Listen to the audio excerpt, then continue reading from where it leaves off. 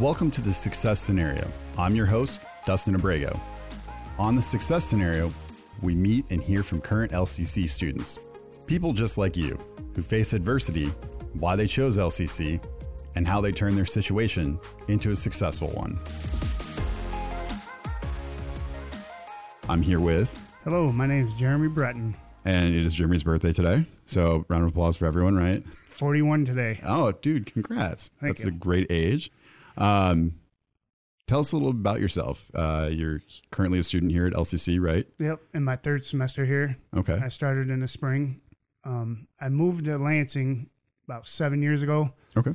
I had to get away from Jackson. It was no good for me there. Mm-hmm. So I relocated here with $2 in my pocket, and I was homeless.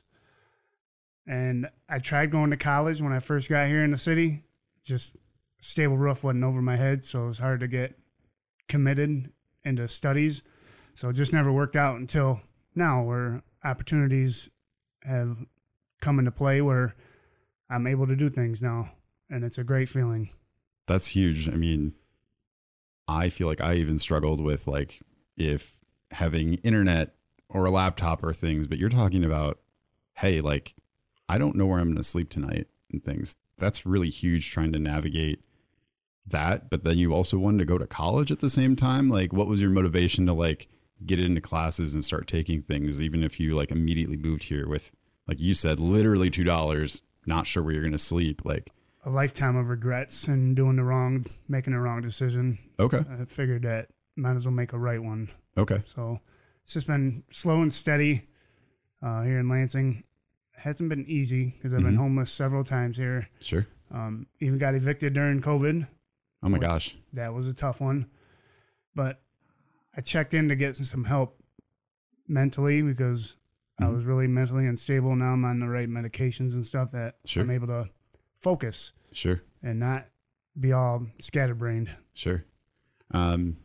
So it's not your first time at college. Is LCC like your first school then that you've tried starting at then, or? No, I went to Jackson Community College at first. I took a year off from high school. Mm-hmm. I had 2 for years coming straight out of high school because my GPA was so high. Nice. But I also had a job where I was making really good money. So I didn't last but maybe a half a semester, dropped out. And then the company folded 5 years later. And then I got another job working at Spartan Chassis in Charlotte. I was building military vehicles. Oh, wow. And they lost out on the military contracts. So I lost my job again. But at that time, they had the No Worker Left Behind Act. So I went back to college. And that time, it was called Jackson College. They changed the name. And I made it a whole semester. I just didn't keep pursuing it. Okay. I just wasn't mentally ready for it, I guess. Sure.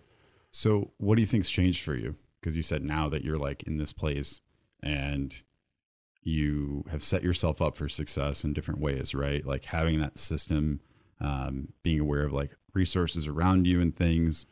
What was like the tipping point for you then that you were like, you know what, now?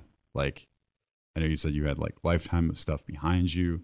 What was that tipping point when you like got here and you're like, no, like I'm doing this for me? That's a good question. It was actually when I started to become more spiritually sound. Sure. And more mentally sound. Yeah. And just the focus is different. I'm done self-sabotaging myself. So I'm like, I want to keep moving forward. And if I stumble along the way, just get up and keep moving forward. So the tipping point was just being homeless all the time.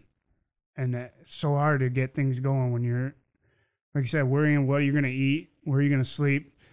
And it was that last time I was homeless, I was like, no, I got to get help. And it's been that ever since. I've been getting help. So, and doors keep opening. New people keep coming to my life, such yourself, because, well, I've never had an opportunity like this. And this is perfect to step outside my comfort zone that I'm normally, shrouded with my brick wall. Yeah. But it's good to let that down every now and then and just open up. So I want to ask you, stepping outside your comfort zone, where is that coming from? Because I clearly don't understand, like in the perspective of like where you've come from and stuff, and your experience is unique to yourself, right? How does opening yourself outside your comfort zone help you? Because I feel like if people have faced like challenges and went through the things that you've been through, that they would want to seek comfort, right? Because they hadn't had that in a really long time. What is it about like opening yourself up to new things? Like what's that drive? Does that kind of make sense what I'm getting at? Okay. The drive is, cause I've always been like a soul person. Like, sure, I didn't have a lot of friends. Sure. I always kept to myself, but that gets lonely. Sure. You don't have nobody to open up to. So the more I'm able to be open with people, the more they're open with me. And it just becomes a mutual friendship. So I'm in the right place. This is college here at LCC has been the only place I've ever felt like I actually fit in. And that's big for me because out of all my jobs, never felt like I fit in. I was always bullied, but here I'm giving opportunities. Like nobody makes fun of me. And if I do make a mistake, it's like, okay, or change this. So I'm able to take constructive criticism a lot better instead of being defensive all the time. And that just makes you an angry person when you're defensive all the time. I have a family member who's defensive all the time. So gotcha. Okay. I did not set you up to say that, by the way, so everyone is aware, but I'm grinning like an idiot over here, making sure that like, that fulfills me and makes me feel good that like you feel like you belong here. And that's an important aspect of like what we do because education's for everyone. Right. But you said also a job. So you do work here? I work here as well. Okay. What do you do here? I work in the Center for Academic and Career Pathways. I set up appointments for the academic advisors and answer questions when I can.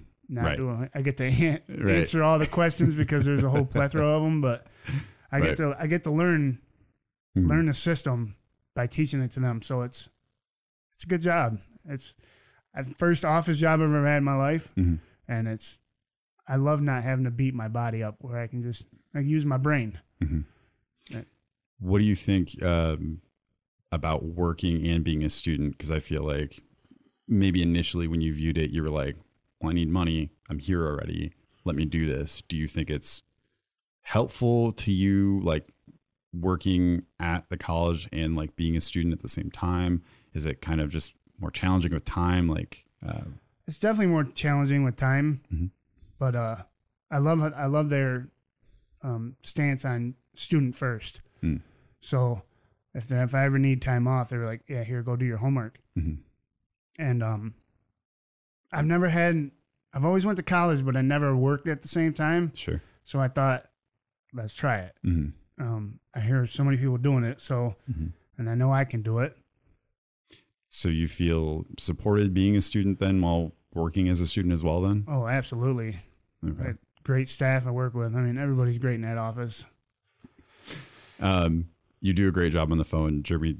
For people that aren't aware, you do sit, I don't know, like 30 yards from me, like far enough that like I can maybe hear you answering the phone if it's quiet, but like, so we do cross paths in that way, which is great that we had this opportunity to connect and chat and whatnot. Absolutely. So you're at college. What are you studying? Where are you going? I feel like that's the question everyone always hits you with. Like, okay, so what are you going to do, right? I'm actually studying the vet tech for the veterinary and technology. Okay. But that could be changing. Okay. Yeah, okay. I'm in a psych class that I'm really starting to dig. Okay. So that's a whole nother thing of itself. We'll just see how things go. You know, get my prereqs done, but I would love to transfer over to MSU because they got one of the best vet clinics in the world. So that is the plan for right now, but it's ever evolving. Cool. What is it about that tech program here, or like working with animals? Like what do you want to do? What is it about like working with animals that you like? I just get a sense of just freedom. I'm free, and it just brings such joy to me to just be with animals. Like I understand animals more than I can understand humans sometimes, but I feel like we all struggle with that. That's right. Okay. Yeah. But I make it to MSU campus quite often. I feed the geese, and I take peanuts there and I feed them. So I was Okay. just there over the I weekend. didn't know that geese ate peanuts. Okay. Oh, yeah. All right. Take it right out of your hand. I'm sure they would take many things out of my hand. I feel like they're just usually like aggressive, so I just stay away. But Right. I didn't know that they like peanuts. That's interesting. Yeah. Talk to me about the psych class. What do you? I just like how the mind works Okay. and how people, how they compute information Mhm. and how you might do it differently than somebody else, or they view the world differently than you. And it's just it's a give and take Mhm. that I love. Okay. I love how the mind works. Do you think, what is it about the mind working? Is it for you to be able to understand others? Is it you understanding maybe yourself? Because I feel like sometimes I read stuff and I go, and I'm not relating science and like fake things, but it almost sometimes reads like a horoscope where like you read something that you've never come across before and you're like, oh crap, I do that. Like that's me. Like, which is it for you? Other people, yourself? It's actually just a different perspective. Okay. It might get me to think in a different way, which Mm-hmm. sometimes my brain gets firing too fast sometimes. Mm-hmm. But I love having that connection with somebody. Like, hey, you ever thinking about it this way? You know, so it's Mm-hmm. them challenging you, Mm-hmm. and then you challenging them in return. So I like that. You find it rewarding? Oh, It gives you, like, definitely. a sense of joy. I get a sense of it's definitely, especially if you can have somebody smile or open up their eyes, and that's a great feeling. And if you might not like it right at first, but Right. I do like it like overall Mm-hmm. in the long run. When you say like, oh, I was looking at that and like, I don't know, maybe I might change. Like, do you have a potential of what you'd be interested in doing with that? Because, that could be like counseling. That could be like there's so many things, right? That could be like, I have no idea. Did you have a thought with it? Psychologist, probably. Okay. I don't know how many times I had people tell me I need to be like a motivational speaker or something down that line. I've had countless of people tell me that. Okay. I don't know if I want to do that or not. But Yeah, sure. Okay. It's all a waiting game. Okay. Why do people tell you that? I think it's just because I can talk well with people. Like Sure. I just had at church yesterday, I just had a kid come up to me and he says, well, you speak well in front of people. So I feel like I'm dying inside sometimes though, when I'm like, because if I don't do my grounding techniques, Sure. my Okay. anxiety will get the best of me. Mm. So curling my toes in my shoes is a big grounding technique for me. Mm-hmm. I'm actually doing it right now. So Okay. Do you ever find that surprising? Because if you're having to, ground yourself and like go through these techniques that totally work for you and work for many people, right? Or backed by science. Do you think it's ever curious or interesting when people are like, you speak really good in front of people and you're like, you have no idea like how fast my heart and like my mind's running a mile a minute. Like, do you find that surprising? yeah, when they can see me not dying inside, yeah, it's awesome Mm-hmm. because then it makes me like, you know what? Then I can like when I catch myself not grounding myself or feelings get too high, Mm-hmm. I usually pause and have to regather myself, and it's slow breathing. Mm. Good techniques overall, I think. Yeah. Yeah. Over a lifetime learned them. So. And I mean, I feel like that lifetime experience really does help. The amount of times that like, cause I've done public speaking or for this job or other things like that. And people will say like, oh, like you're really good at that or whatever. And I go, that feeling of it being discomfort, right? And doing it, even if it's like in just your communication 101 class, right? That feeling never goes away. I feel like you just get better at like, yep, this is what this is, right? Like, it's like tying your shoes or like washing the dishes. Like the first time you're like, how do I do this? And then like, oh, I figured it out. And you just keep getting better at it. I don't think it's necessarily, I mean, sometimes I feel like I get enjoyment out of it, but do you get something out of it when you do speak in front of people, or is it? It's not usually when it's happening. It's Sure. usually afterwards that then it all hits me like, cause then I pick apart what I said, like down to, I got OCD when it comes to writing stuff or anything like that. It's gotta sound perfect when I read it out loud. Cause if it don't, then it's just crazy in my head feeling. Gotcha. So it doesn't line up with maybe like what you're feeling versus what you're saying. Okay. Right. Gotcha.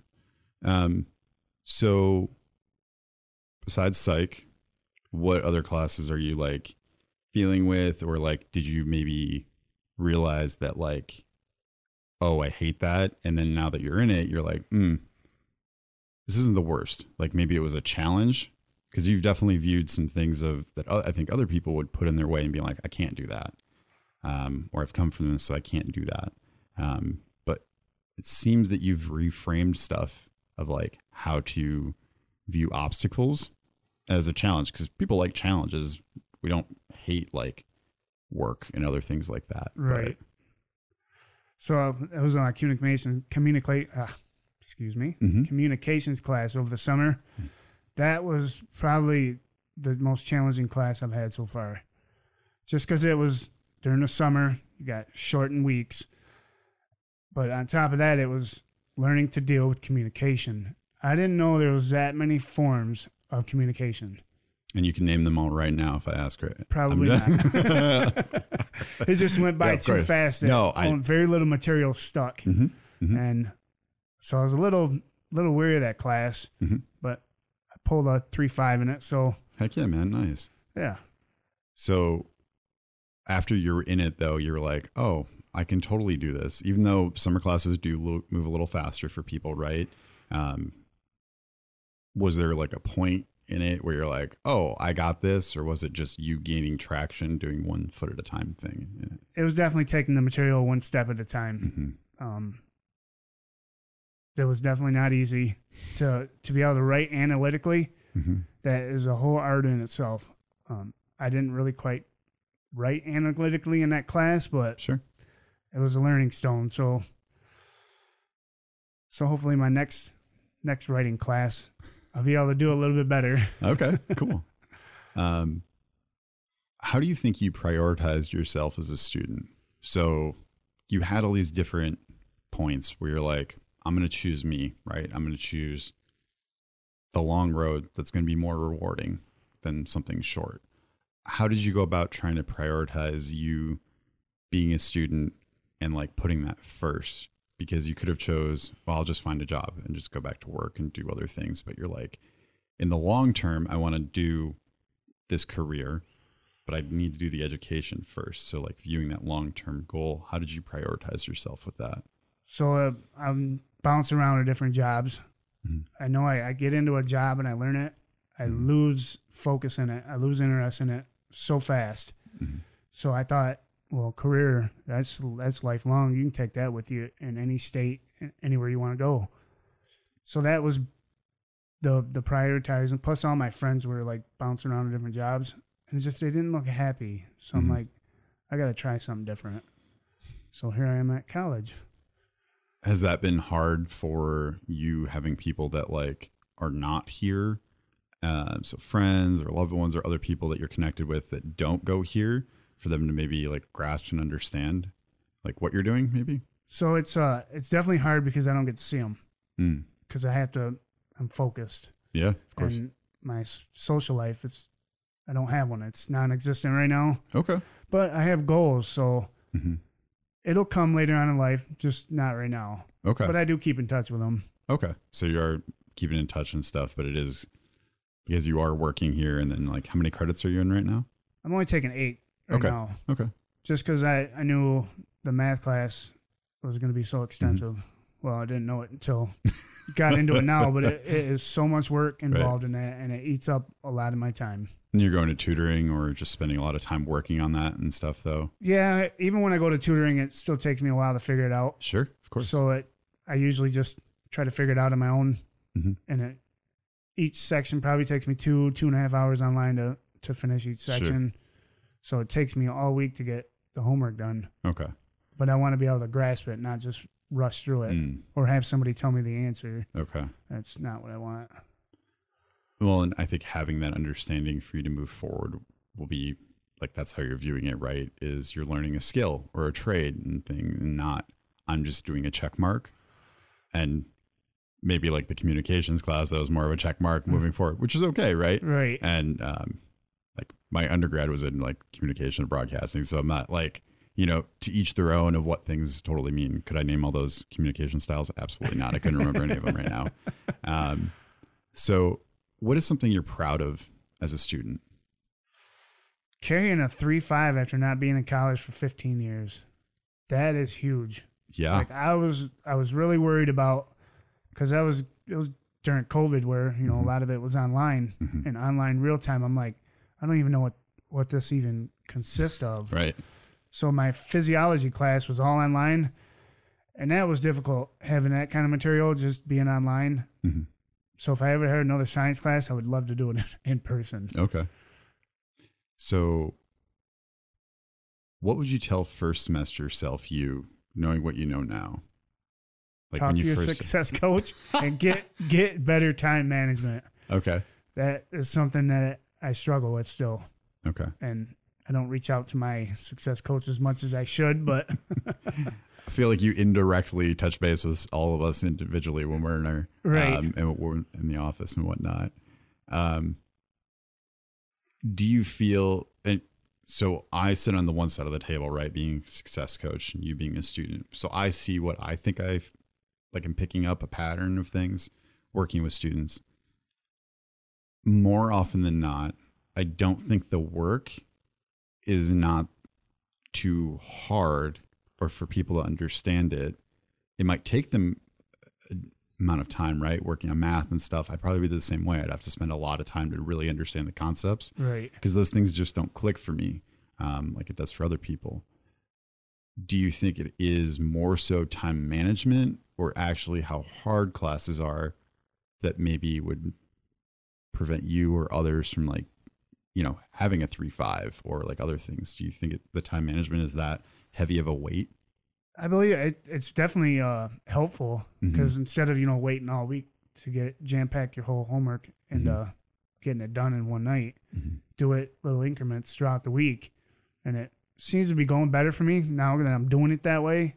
So I'm able to get and have one day off just for myself. And I usually take Saturdays off for myself and then get right back on it again Sunday. Plus, I'm also a brain where if I don't see it often, I lose it. Gotcha. And that muscle memory for sure. Right. What would you tell others thinking about starting at college or coming back after some time like you did? What would you tell them if they're like, I'm not sure. I don't know if I have the time, right? Because people have families, a bunch of other stuff going on, working full time or other things. What would you tell them if they were like thinking about it and being like, I'm not sure if this is for me? What would you maybe end up telling them? That's a good question. So for me, I have to tell myself I am not my GPA. That is huge because I lose focus sometimes when I see my grades dipping a little bit. I start to lose focus, and then nasty thoughts creep up saying, well, maybe you can't do this. But then I really step outside myself. I'm like, yes, you can do this. You just might need a break right now. And learning to take breaks is another big one. And if you're first coming into college, don't jump into it like I did and take, especially after being off for 15 years, I jumped in and took 3 classes right off the bat. Okay. That was stressful. Okay. But I like the structure of it. So that's why I'm coming back again for another semester. Yeah. Do you think the structure of just like classes or just you managing your time has like helped you to be successful?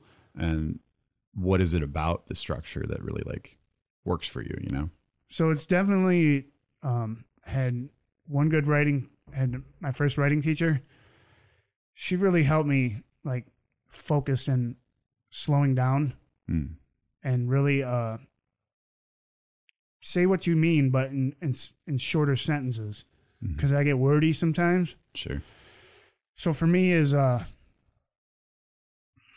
definitely the time management part and the slowing down because my brain gets going and I don't know how to stop it sometimes. So, and then that also helps exercising my brain actually makes me tired to want to lay down at night and I get right to sleep. So, and because I'm not a big sleeper, sure, but being in college, Yeah, working out my brain. Yeah, I get sleep now. Yeah. Yeah. I also see you hitting the gym and stuff like after work usually, right? Right after work. Okay. That's something that helps me decompress. And then I usually sit out by the river for about an hour, and then it really makes me decompress. So you use the gym here at LCC? Here at LCC. Okay, cool. Got it for a lifetime. So okay, there you go. That's right. What would be advice that you'd tell someone that is maybe struggling of, I'm not sure if this is for me. I'm not sure if college is for me. You know, maybe they're having some of those like bad or negative self-talk of like, I don't know if this is for me, because we're at the point in the semester where, yeah, we're past certain things, but maybe the first big test is coming in. First, big assignment. You're grinning, being like, "Yep, I have a few of those starting right now." Right? What would you maybe tell someone being like, "I don't know if I can do this, or I don't know if I should, or whatnot," because you're committed to this, and I can tell from the way that your GPA and what you want to do with your life and all those things. What would you try to tell someone to like help pull them along for the rest of the semester and Reach stuff? out. There's so many resources here that will help you. And with the tutors over there in the Learning Commons, or here in the Learning Commons, is the best. I had great tutors in my spring semester. I didn't really reach out in the summer because I kind of just thought I could handle that one myself, but should have reached out for that one. And then now I get tutored on my math as well right now. Okay. And I just got a email on the psychology tutor. So I might have to reach out for that too. Just another perspective. Again, they might see something that I don't, and then it opens up my eyes, and knowledge is great. So you feel this support network really helps like cement your success moving forward? Oh, absolutely. And now I'm at an age where I don't mind saying I need help. Yeah. Yeah. When did that change for you? Do you think it did at some point, or have you always been someone that's like, yeah, I want to hear what people have to say? Or no, I've always been, like I said, to myself, and I can do it myself. I don't need no help kind of thing. Well, there's certain things you need help at, and or at least I do. So I reach out, especially if I feel like I'm drowning. No, help. Where do I turn? Sure. And I work in a department where they can point me in any direction. It's like, here, you can go get help here. Yeah. So, the people are just sitting 10 feet from you. Right. That would help and stuff. And most of the time they get my questions answered right there in the spot. So that's awesome. Yeah. Anything you want to leave us with, how you're feeling, or just enjoy your time here at LCC, because it's going to be over within a blink. I'm already in my third semester and it feels like I just started. So it's going to be over really, really fast. So I'm going to enjoy every moment here. Cool. Well, we look forward to hearing about all the successes and things that you're going to accomplish and move forward. So thank you, Jeremy. Thank you, Dustin.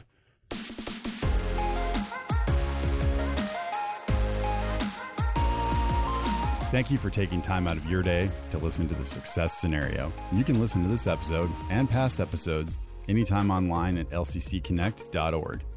The Success Scenario is a program dedicated to inspiring students towards a path of success. I'm Dustin Abrego, and if you're a current LCC student with a great story to share or know someone with a story to share, connect with me on Twitter or at LinkedIn at Dustin Abrego, Abrego. Until next time, success starts with you.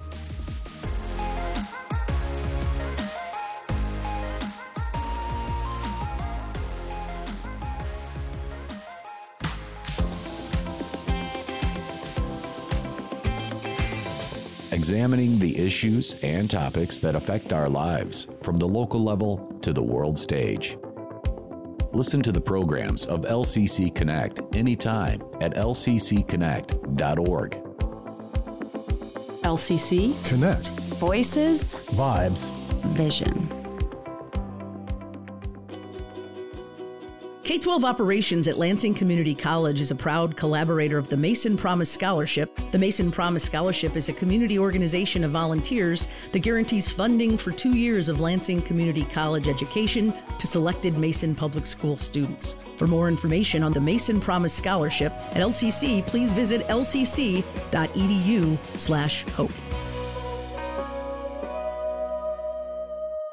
I heard on the news about that 5-year-old who found his uncle's gun. The kid didn't know it was loaded.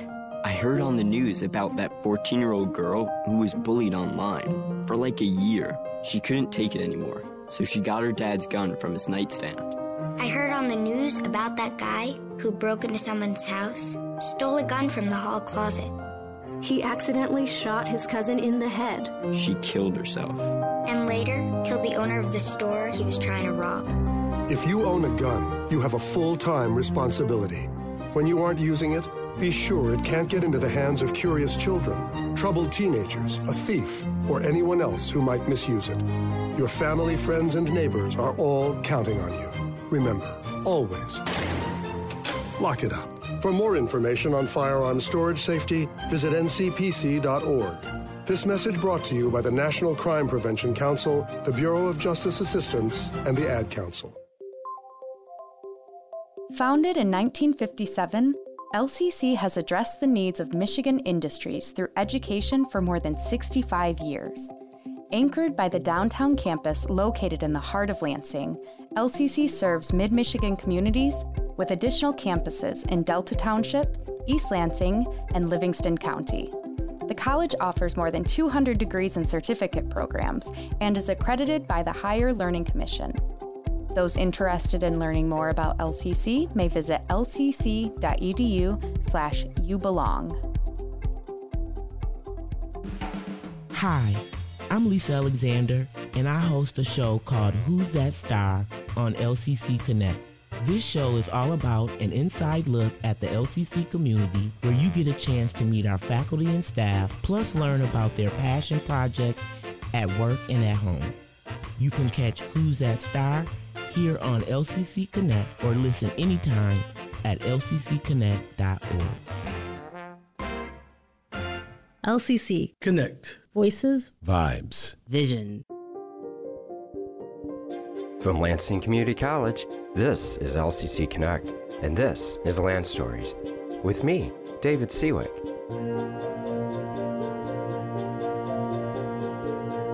Each episode explores a different topic, such as the people, business, neighborhoods, communities, buildings, and other phenomena that make up the history of our college and our region. We tell stories, and in doing so, we connect the past to the present. In this episode of Land Stories, we continue our look into the olden days of Lansing baseball. And if you haven't had a chance to listen to our previous episode, I would encourage you to go back and do so, as we are looking at the days of yore in Lansing, Michigan with professional baseball. And the Lansing Lugnuts are the professional baseball team that currently play in the city of Lansing. And that is an organization that has its presence in Lansing dating back to the mid-1990s, with 1996 being the first year that the Lansing Lugnuts played. And the Lugnuts are affiliated with the Oakland Athletics. They've had other affiliations as well. And the way affiliation works in baseball, for those of you that aren't aficionados of the sport and all of its seemingly strange ways of terminology and how teams are organized, the current system of minor league baseball in the United States has an association or an affiliation that many teams have in a formal structure with Major League Baseball. So the Detroit Tigers, for example, have a AA affiliate, AAA affiliate, single A affiliate, oftentimes more than one actually, playing within one of those A distinctions, which is the tiered system of minor league baseball, AAA being the highest, and then going down to AA, and then single A, and within single A, there's high A and low A, and then the rookie leagues, as they're called, which is sort of the initial starting point in the tiered system of minor league baseball. Affiliation refers to a minor league team having a formal tie to a major league team. So in the case of the Lansing Lugnuts, being affiliated with the Oakland Athletics means that the players that play on the Lugnuts team currently are in the Oakland A's pipeline to the major leagues, meaning if a player in the Lansing Lugnuts continues to show that he is potentially of major league caliber, or at least of good enough talent to advance to the next level, he will continue to do so and move up through the different minor league affiliated teams within the Oakland Athletics.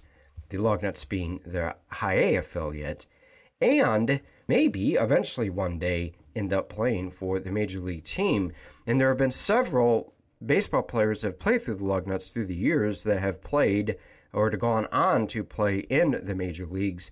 The Toronto Blue Jays were the previous Major League affiliate that the Lansing Lugnuts were associated with, and so there are several players through the years that have ended up playing for the Toronto Blue Jays that at one time stepped up to the plate here in Lansing. Now, this episode, though, will not, beyond that, discuss the Lansing Lugnuts. We're actually going to go back and continue looking at the history of, or the story behind, baseball in Lansing during the long ago era of the sport, and that is the early 1900s that we're focusing on here. And the team that we've been talking about or considering the most is a team that was called the Lansing Senators. And the Lansing Senators played several seasons between 1889 and all the way up to 1941. The league that they played in had several iterations. It was called the Michigan State League for several years, and then that league ultimately disbanded at one point, formed again, called itself the Southern Michigan League, and then it itself broke up, and the Senators ultimately played in the leagues, a couple leagues that followed actually, including the Central League, and then the Michigan State League finally in the early 1940s. So all in all, the Senators played from 1889 to 1890 and 1895. They played a season in 1897. And then they played another season in 1902. And then had a stretch from 1907 to 1914 where the Southern Michigan League was able to survive for that long, and then that league itself ran into problems in 1914. And the Senators moved actually in the middle of the 1914 season to Mount Clemens. Mount Clemens is over in Macomb County, away from Lansing, and then the team ended up coming back to Lansing, and in 1921 and 1922 played their seasons as part of the Central League. An attempt in 1940 and 41 to organize another league, the Michigan State League, culminated in 1941 with a season, and the city team, the Lansing Senators, played that season. Then 1941 is the year that iteration of the Michigan State League and the ultimate fate of the Lansing Senators is decided not by matters related to baseball, but because of the U.S.'s entrance into World War II. And so for a on-again, off-again period of time, the first 40 years of the 20th century and dating back into the latter part of the 19th century, the Lansing Senators had a presence as Lansing's professional baseball team playing in the minor leagues. What happens after that is, and even during that, is equally as interesting. And in the last episode of Land Stories, one of the things that I discussed was the cultural and social background of the game of baseball. And that's going to enter into the story of Lansing baseball again in this episode of Land Stories, or this part 2 of our olden days of Lansing baseball episode. And the sport of baseball is one that is absolutely ingrained within the very fabric of American culture as it develops and grows, and especially as the United States becomes an urban and a suburban society. And that development away from being a country that most people were farmers in, which was the case in the United States until before the Civil War, to a country where there was a very mixed economy of farmers and then eventually factory workers and office workers and retail workers. That transformation of the American economy away from being one almost entirely dependent upon agriculture to one that undergoes the Industrial Revolution and creates a society full of factory workers and office workers and retail workers and all the economic roles that, as part and parcel to urbanization of the society and the social changes that come with that, baseball develops side by side all of that. And so the sport of baseball, as I proposed in the previous episode, one that is a playing out on the field in artistic form, in many ways, the roles of society, American culture, as it's developing at the time. And so baseball players play in city parks. The city park movement was a very important part of the urbanization of the United States. Urban reformers, as they were called, city planners, folks all around the United States, looked at the development of American cities and they said it would be healthy and helpful for the benefit of everybody who lived in cities if there were parks, places that people could have recreation time, fresh air, enjoying the outdoors, and the thought or the idea of needing such recreational places was really not even in the mindset of most in the pre-Civil War era, because most people, well, they worked on farms, and so they lived outdoors most of the day. And the idea of recreation as being a way to get physical activity and exercise outdoors was something that, again, would have just been anathema on the mind of most people, because it was entirely not thought of as something that people needed. They worked outdoors all day doing hard physical labor on a farm, and therefore you didn't need to exercise outdoors to keep your body in good shape. Well, by the time we get to the early 1900s, many Americans have moved into cities, and there becomes a mindset or realization that a lot of Americans don't get any exercise anymore, or very little compared to what they once did. And this created an alarm amongst, well, every order of society, including right up to the President of the United States. And Theodore Roosevelt, Teddy Roosevelt, as he's better known to history, actually plays a really important part in this. Teddy Roosevelt was a huge fan of sports, not only baseball, but especially football, the version of football that is played in North America, which is very different than the sport the rest of the world calls football, that we here in this side of the Atlantic call soccer. But the development of football is a story that we'll cover in another day here on Land Stories, and we are going to do a future episode looking at the sport of football in Lansing and East Lansing and this area as a whole. And yes, that is going to involve considering the team that plays in East Lansing. That would be the Michigan State University Spartans. But for now, Teddy Roosevelt comes into the picture in the sense that one of the things he did as president is he was very public in encouraging Americans to become fit. Physical fitness was one of the key initiatives that Teddy Roosevelt had in his role as being sort of the cheerleader in chief. The president who, and more than anybody up to that point, Teddy Roosevelt certainly was, a public figure who, rather than simply, or maybe not so simply, making his mark on society through legislation, Teddy Roosevelt understood that society at that point had presented itself with the opportunity of leaders persuading people by giving grand announcements and grand speeches and therefore advocating for something. So nowadays we may call this being an advocate or community organizer or having a cause that one stands up for and speaks out against in public.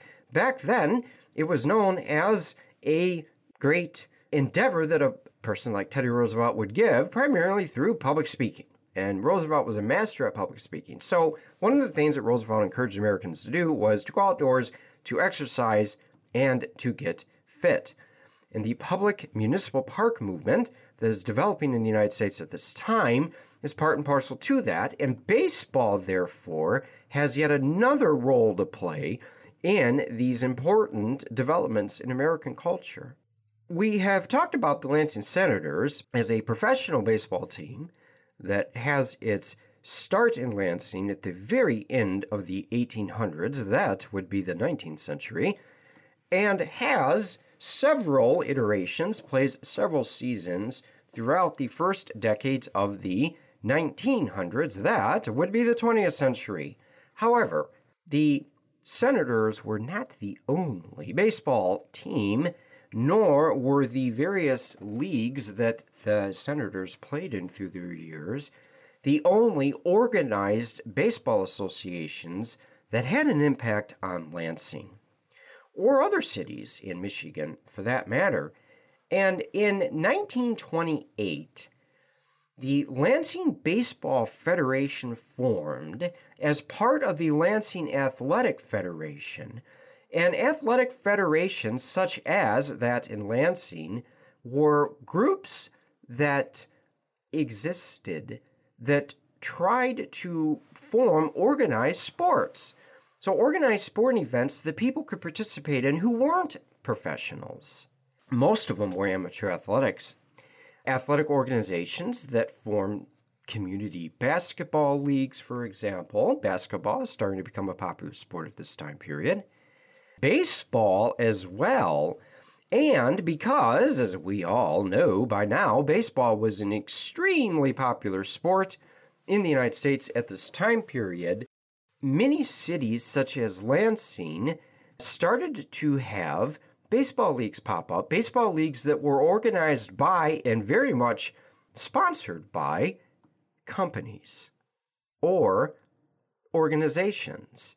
And the players who played for these teams were the workers who worked at these companies or organizations. And these became known as city leagues because they were organized at the city level and primarily consisted of teams and players who were from companies or organizations that existed in the city in which the city league was formed. So in Michigan, many cities had city leagues. Kalamazoo, Grand Rapids, Flint, Saginaw, and many other cities I haven't named, and certainly and including Lansing. And so the organization of the Lansing Baseball Federation, started in 1928, was exactly this. It was an organization of companies and other organizations that came together to field teams, to organize a schedule, to organize a league, including a location that the city league teams could play their games at. And the Lansing Baseball Federation, therefore, is part of this overall movement of leisure and recreational activities being encouraged amongst the population.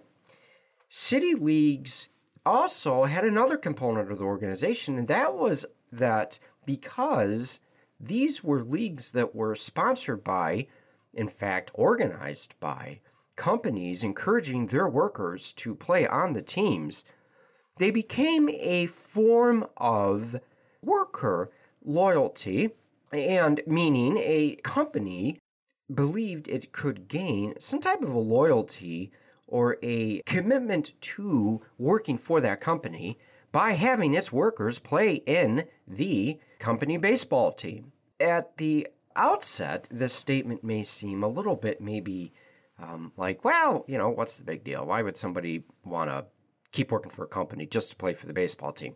But at the time period, this actually could be a major motivating factor because people really enjoyed playing baseball. And some of the men who played for these city league teams were really, really good. And in fact, the participation in these city leagues provided a great degree of enjoyment and personal enrichment and satisfaction out of life. And at the time period, industrial labor, and that's to say not only working in a factory, but the other forms of work that existed at the time, involved some pretty, well, shall we say, tough working conditions. People worked long days back then. The 8-hour workday had certainly made its way into some industries, but not others at the time. So there were still places where people worked 9, 10, 11, 12-hour workdays. And wages in the 1920s weren't nearly as high as they would be after World War II, when labor unions come into great prominence and a booming economy and a shortage of workers, all these three things combined to give a dramatic increase in wages compared to what they had been in years prior. That's off into the future. In the 1920s, wages were still, relatively speaking, low compared to what they would be in the future. So work life was hard. And giving workers an outlet, a leisurely activity to partake in, that was in many ways much, much more enjoyable than the job itself, was a way for companies to, well, get people to come work for them. And it appeared to work. City leagues were very, very, very popular around the United States. And the first companies that fielded teams that were part of, therefore, this initial 1928 organization of the Lansing City League, which is known as the Lansing Baseball Federation at the time, included Novo Indian, Michigan Screw, Arbaugh's, which was a big department store in Lansing. For you Lansing history aficionados, you know that the Arbaugh's department store building is still there. Now it's a red brick colored building that stands at the corner of Kalamazoo Street and Michigan Avenue right in downtown Lansing. That would be the southeast corner of Kalamazoo Street and Michigan Avenue. And it's actually right next door to the AFL-CIO Hall here in Lansing. And Arbaugh's was one of the major retail stores that had developed at the time period. So they fielded a team or were part of this initial Lansing Baseball Federation organization, as was the QP Hotel, Best Radiator, and Atlas Drop Forge. And so many of those companies are, even though on that initial organization there was only 6 teams, but nonetheless, many of those give us a sense, well, they all give us a sense of what the economy looked like and where people worked at the time. And that's, in my mind anyways, one of the always fascinating things to consider about city leagues is the fact that when you look at a city like Lansing at this time period and you consider who the teams were that were playing in these leagues, you get a sense of what the economy of the area looked like at the time and what people did for a living. And baseball becomes a very important part of that working world. There were other organizations and companies that ended up eventually fielding their own City League teams, including the postal workers and the police and fire departments here in the city of Lansing. And one of the more interesting aspects of City League baseball, not only here in Lansing, but in other places as well, was this formation of these teams that became known as barnstorming teams.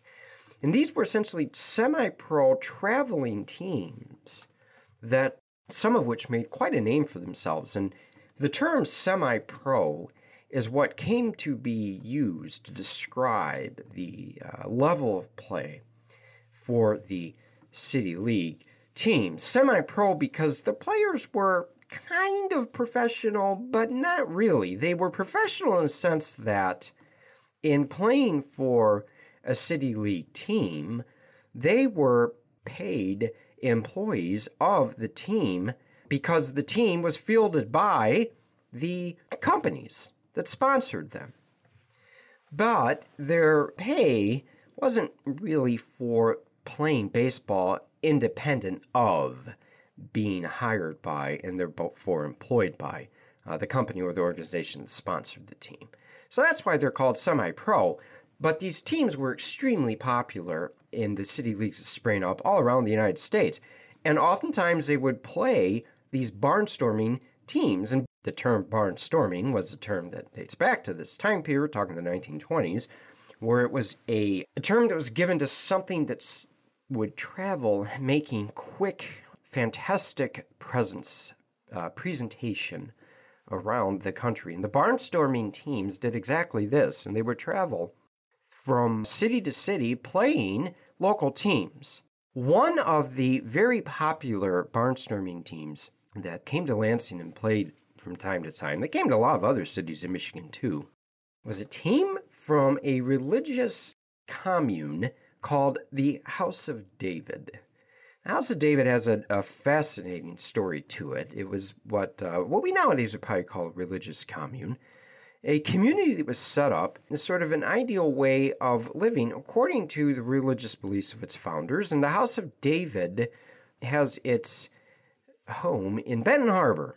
Their baseball team was well known because of the way that the men appeared, and that is they all wore very long beards, and that was part of their religious belief system, actually, why they wore their hair that way. But their long beards were an absolute telltale, recognizable feature of their appearance on the baseball diamond, as well as in other aspects of public life. And the House of David stars traveled around and played various City League teams, including here in Lansing, where they made their presence known.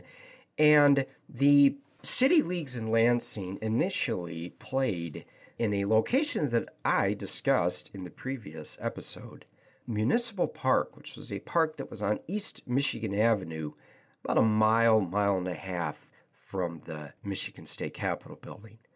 The City Leagues played in other locations around the city too, including a baseball field that Durant Motors had built for their employees, and at the Michigan Vocational School for Boys, which was started as a reform school, actually, for troubled youth that no longer exists in Lansing, but it did at the time. And other locations around the city as well, including many that I had mentioned in the previous episode. So go ahead and check that episode out if you're looking for more information on where some of these teams played.